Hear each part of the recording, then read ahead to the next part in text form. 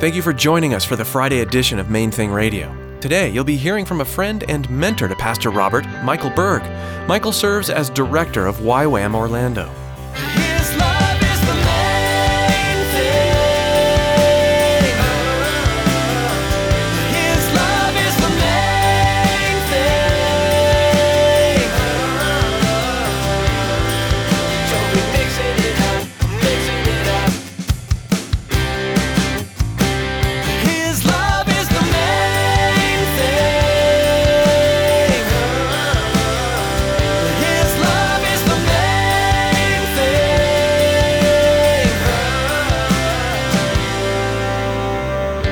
The point is, we have responsibility to get ready, get our facilities ready, but even more, what I'd invite you to consider is what do you and I need to do to be ready to cooperate with the Lord so that we can be a part of the greatest mission movement the planet has ever seen.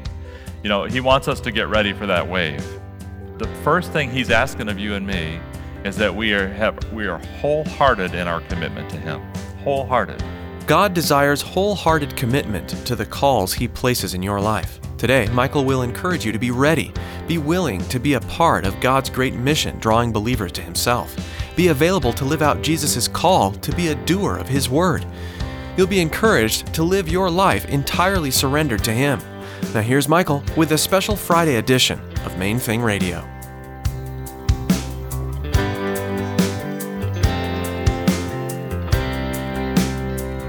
His love is the main thing.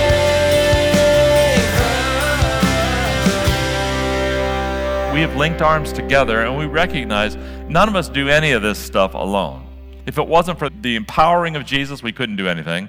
And if it wasn't for His body linking arms together, we couldn't do it. I mean, we're interdependent on one another. And I want to thank you. You know, you not only support my wife and I, but our daughter, Kristen, and then her husband, Jason. You want to stand up, you guys, so they can see you? Yeah. So they're newlyweds, thank you. They're newlyweds, by the way, got married June 29th, and somehow I was able to perform that service without really losing it. But anyway, and then our youngest son, Joshua, you also support him as well. So thank you so much.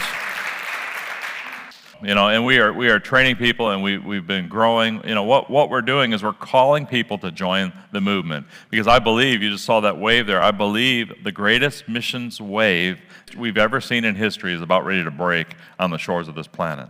And you and I, we the body of Christ, need to get ready for that. And we're calling people to join the movement. But they need to know how can they join the movement. You know, to be a part of this greatest wave, it's really an opportunity. And in our case, we give them and call people to a gap year. You know, a year of discipleship training school and school of ministry development. It's 2 lecture phases with 2 outreaches into the nations where they practice what they've been learning. And we just see a real setup and transformation, so that if they are called by God to go and do a career, medicine, business, whatever, they actually have solidified their faith in a very deep way and been in a place where they took great risk for God and saw God come through. And it positions them to stay solid in their faith while they go to university. And you've got professors in university, some of which really love the Lord and do great, but some of which are intentionally trying to annihilate the faith of young Christians. That's just the reality of it, and we work in that area. So, you know, God is calling us to this gap year. In the midst of gap year,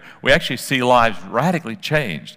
One of our young leaders in our midst is Becky Trevivian from England, and she came to us, and you know, because we live in a messy world, even those of us who grew up in Christian homes, which wasn't me, but you know, so many of you did, whether we grew up in a Christian home or not, we bring with us some mess.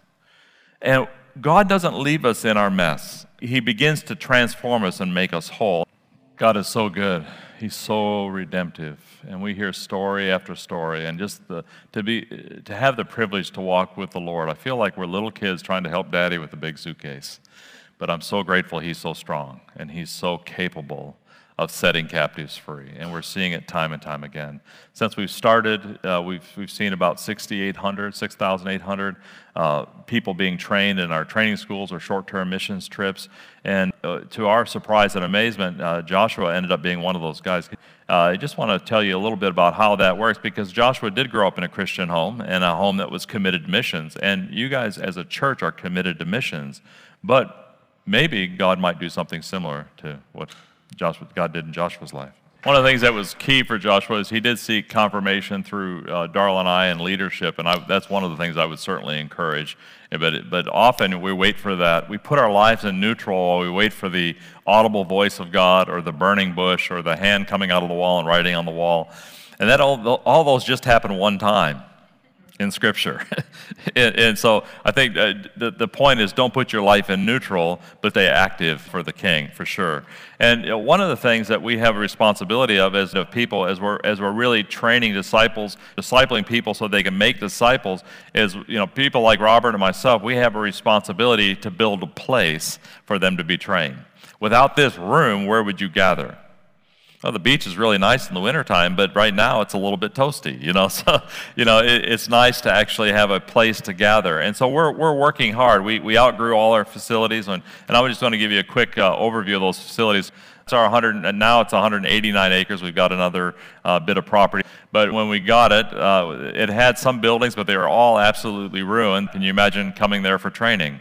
But they've actually been changed, and they've been renovated along the way. We went from not one building usable, no water, no power, no sewage, to having 31 structures that are now viable and usable for us. You're welcome to come get a tour anytime you're in the Orlando area. We'd just be delighted to give you a tour of the campus. One of the things we're discovering is that God is sending us record numbers, and we're out of space again.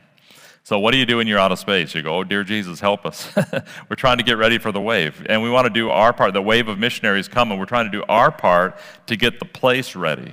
And there's certainly challenges with that. Then the next building we're working on, we're out of space to meet. If all of our staff, we have about 141 staff right now, and among them they have about 80 children. So we have over 200 people before a single student shows up. And our main chapel where we meet only hosts maybe about somewhere between 260 and 265 people. So in other words, we don't have room. And so we're looking for a place to meet and feed the people that God is sending to us. Right now, we're eating in an open-air pavilion. So we make the food in one place and haul it about, a quarter mile to half a mile in some wonderful Suburbans. I think they're classics. They're probably called classics now. So the paint is rubbed off. But we're willing to do whatever we do. God's called us to be willing to do what He's called us to do, even if we have to do it on a log under a tree. So I'm not gearing you up for a financial appeal, so please relax. That's not the point here. But the point is we have a responsibility to get ready, get our facilities ready. But even more, what I'd invite you to consider is, what do you and I need to do to be ready to cooperate with the Lord so that we can be a part of the greatest mission movement the planet has ever seen? He wants us to get ready for that wave. And the first thing He's asking of you and me is that we are wholehearted in our commitment to Him. Wholehearted. This story, Kristen there with a gal she's from Australia, and they're in India, and they were out ministering, and they were ministering in a Hindu village, and they got chased out of the Hindu village into another Hindu village. They get to that Hindu village, and they're invited into somebody's home. The oldest daughter of a home, she was a believer, and she draws them in can you help me? I've been trying to share the gospel with my family, and I'm not getting through. So they invite our team in, and they're in the house, and they're sharing the gospel, and they're ministering to these people, and over time, God softens their hearts. As their hearts soften, eventually the family decides to commit their lives to Jesus. Let me say this. A Hindu family will often add Jesus to the other gods. And that's not what Jesus calls us to. He calls us to Him being the one and only Lord of our lives. And so as they're proclaiming that part of the gospel, this family gets radically converted. The youngest daughter reaches up and rubs off the Hindu dot off her head as she proclaims Jesus as Lord. And I think God wants wholehearted commitment, whether it be a Hindu or whether it be you and me. We don't so overtly add Jesus to our other gods in our lives, or do we? Maybe it's not quite so crystal clear, but often I make a commitment to Jesus, but then I live my life as if He's not Lord of all. And one of the challenges for you and me is He not only Lord on Sunday, but is He Lord on Monday, Tuesday, Wednesday, Thursday, Friday, Saturday? Is He Lord in how I relate to my wife? Is He Lord in how I relate to my children? Is He Lord in how I relate to those who I labor with? How do I treat people? Is He Lord in how I relate to the homeless guy on the street? Or, because they are made in the image of God and very valuable. Is He Lord in how I relate to the professional? Is He Lord in every area of my life? Is He Lord in how I spend my money and spend my time? And that can be scary because we get misunderstandings about the character of God, but God is so trustworthy. He's more trustworthy with your future and mine than we are. We think we can do a better job of directing our future, and we are mistaken terribly.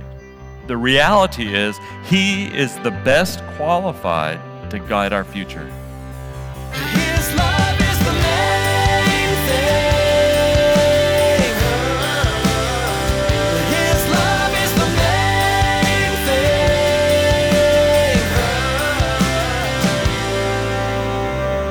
Though one may be overpowered by another, two can withstand him, and a threefold cord is not quickly broken. This verse is from the book of Ecclesiastes, and this is at the very heart of the vision for this special Friday edition of Main Thing Radio. Jesus, Pastor Robert, and his wife Elizabeth, a threefold cord presenting God's Word in a way that will inspire you in your own marriage and walk with God. Pastor Robert's vision is that through this fresh method of approaching God's Word, that husbands and wives will be equipped to face the world on a united front, as one team joined together by God, sharing the light of Jesus Christ with the lost and dying world all around us. Monday through Thursday here on Main Thing Radio, we share messages from worship services at Calvary Chapel, Miami Beach. But today's message is unique. As you listened today, we're confident that you heard from God through Pastor Robert and Elizabeth. Well, that's all the time we have here for today. On Monday, Pastor Robert will be back with us teaching through God's Word verse by verse. So make plans to join us on Monday right here on Main Thing Radio.